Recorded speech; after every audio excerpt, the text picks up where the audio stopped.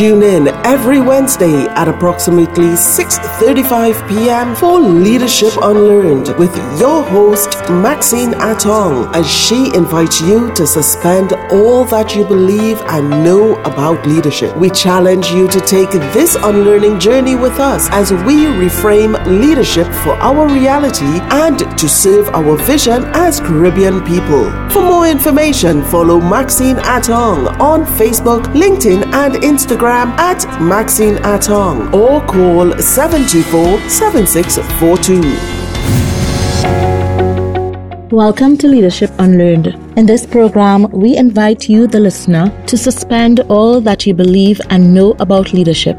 We will examine and discuss leadership as it occurs in 3 levels of system. 1, on an individual level, the self. 2, as it relates to teams that you lead. And 3, as it relates to leading within a larger system, for example, within an organization. We challenge you to take this unlearning journey with us as we reframe leadership for our reality and to serve our vision as Caribbean people. I am your host, Maxine Atong. I partner with leaders bogged down by operational issues to create highly effective self-managing teams so that leaders can deliver more on their strategic intentions. I am a Gestalt-trained certified professional facilitator, a PCC-level executive coach, and organizational development consultant who leverages her 20-plus years of organizational excellence to serve the needs of leaders and their teams. Last week, we closed off our sessions on impact. Mr. Bernard Mitchell was our guest in studio, and we received lots of positive feedback about that program. He definitely made an impact. You can send your questions and feedback via WhatsApp at 724-7642 or on Facebook or LinkedIn or on Instagram at Maxine Atong. I look forward to hearing from you. Today we are going to talk about what happens when leaders do not make our intended impact. Today we are going to talk about failure and, more importantly, leadership failure. Failure. Doesn't the word just send chills down your spine? You've probably heard all the cliches about it. Failure teaches us lessons. The universe is speaking to us. We will grow and learn from our mistakes. And while all of these are true, failure still sucks. It hurts. It makes us unsure. And at its worst, it makes us lose our self-confidence. Think of a leader that you know who has made a misstep, or maybe more than one. What did that look like? What do you think was going on in the mind of that leader as that leader failed? When I thought about these leaders, I concluded that there are 2 ways in which leaders fail. 1, the obvious failure, and 2, the insidious failure. The obvious failure occurs when the leader does not deliver on the expectations of the organization. The leader may have overextended budgets or failed to deliver on the goals and objectives, or they may have flouted some policy and procedures. Some of these failures may even be criminal offenses such as embezzlement or fraud. These offenses are punishable by demotion or a firing. In this way, the organization gives a public acknowledgement that this leader has not lived up to his or her promises and has miserably failed the organization. Staff may hear about a sudden resignation, or a resign or be fired tale slowly makes its way through the confidentiality cracks in the organization and serve as warnings to other leaders to not have obvious failure. The other type of failure is the insidious failure, the failure that is unfolding in a very subtle way and with very harmful effects. These leaders are hitting all targets, following all policies and procedures, while leaving a trail of destruction in their wake. This manifests itself in a toxic workplace, dysfunctional teams, and sometimes low productivity.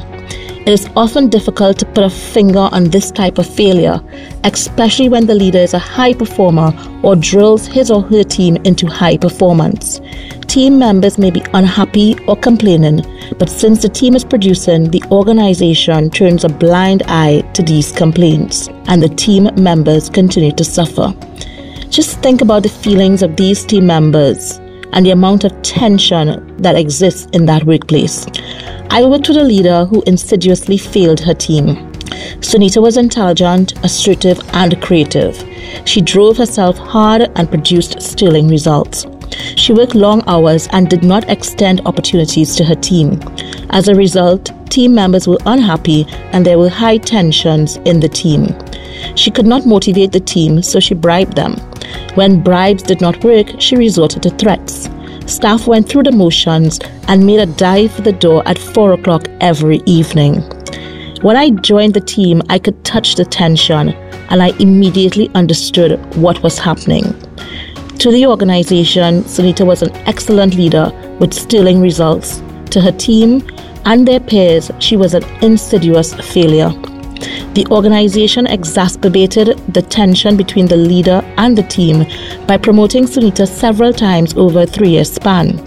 Sunita did not recommend any promotions or salary increase or bonuses for her team, even as her salary doubled and she enjoyed incredibly large bonuses. The organization celebrated her success and achievements while ignoring the growing dysfunction and malcontent in the relationships between her and her team. Such is the effect of insidious leadership failure. It is not obvious. The leader is not breaking any policy or procedure. According to where you stand in the organization, you may not perceive that anything is wrong. The effects are only felt locally within the team. While Sunita may be an extreme example, and believe you me, she is a living, breathing example, I too have had insidious failure as a leader. When I worked over 24 hours straight to meet the ridiculous project demands and asked my staff to participate in that nonsense, I insidiously failed. When I thought that because I could do it, I should ask team members to comply, I insidiously fail. I have seen other examples of insidious failures when leaders set team members in competition against each other, when leaders employ isms of favoritism, cronyism, nepotism, when leaders are unjust and unfair, and when leaders do not make decisions. What types of behaviors have you seen from leaders that you would call insidious failure? These failures all result in the leaders making a negative impact on the workplace.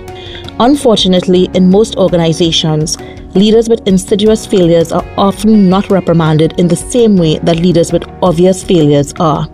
Other leaders turn a blind eye to this insidious behavior. They may talk about the behavior behind closed doors or whisper to each other, but they do not pull that leader up or hold that person accountable. The persons that these leaders report to also turn a blind eye once the set objectives have been met. For those of us who are leaders, do you know if you are insidiously failing? Are you interested? Obvious failure is often simpler to rectify. Leaders may need to reskill, retool, or be redirected to a role that suits their skill level. The punitive acts of job loss or otherwise allow lots of time for self-reflection and commitments to do better when given another chance. The insidious failures are not that easy to cure. Most organizations have performance assessments. These are predetermined scales used to evaluate performance. While most organizations agree that it is important for leaders to display both soft and technical skills, I do not know of any local leader who has been demoted because of poor performance ratings in the behavioral aspects of the job. Leaders are not encouraged to change unless the organization says this insidious behavior is unacceptable. It does not support our culture and you will need to change. There is also no need to change if there is no 360 assessment that allows staff to give honest feedback on the behavior of the leaders to the organization. There is also no need to change if there are no engagement surveys that allow leaders to receive honest, anonymous feedback about how they are impacting their teams. It is always easy to talk about other people, but what about you? Are you failing? Are you contributing insidious failure to your organization and increasing the dysfunction of your team? Only you can answer that. It is easy to hide behind the shortcomings of our team members. Like Sunita, you can say team members aren't smart enough, they lack experience, they are lazy, they don't go the extra mile. And like Sunita, you can hold yourself apart from your team's failures and be supported and celebrated for yours. It all comes back to, what is your leadership intention? What is the impact that you hope to have? Yes, it's always back to that. When leaders set an intention that involves only their success, chances are that they are well on the road to insidious failure. And to team members who suffer under the remit of such leaders, I will ask you, What is your intention for yourself and for your fellow team members? What is the reason that no one has stood up, anonymously or otherwise, to tell all about this leader's behavior? Other senior leaders as well as human resources pled disbelief about Sunita's behavior since no complaints were ever made. When asked to complete 360 performance assessments, why give these leaders a passing grade? When completing engagement surveys, why lie and say that our leaders are tolerable? They are not.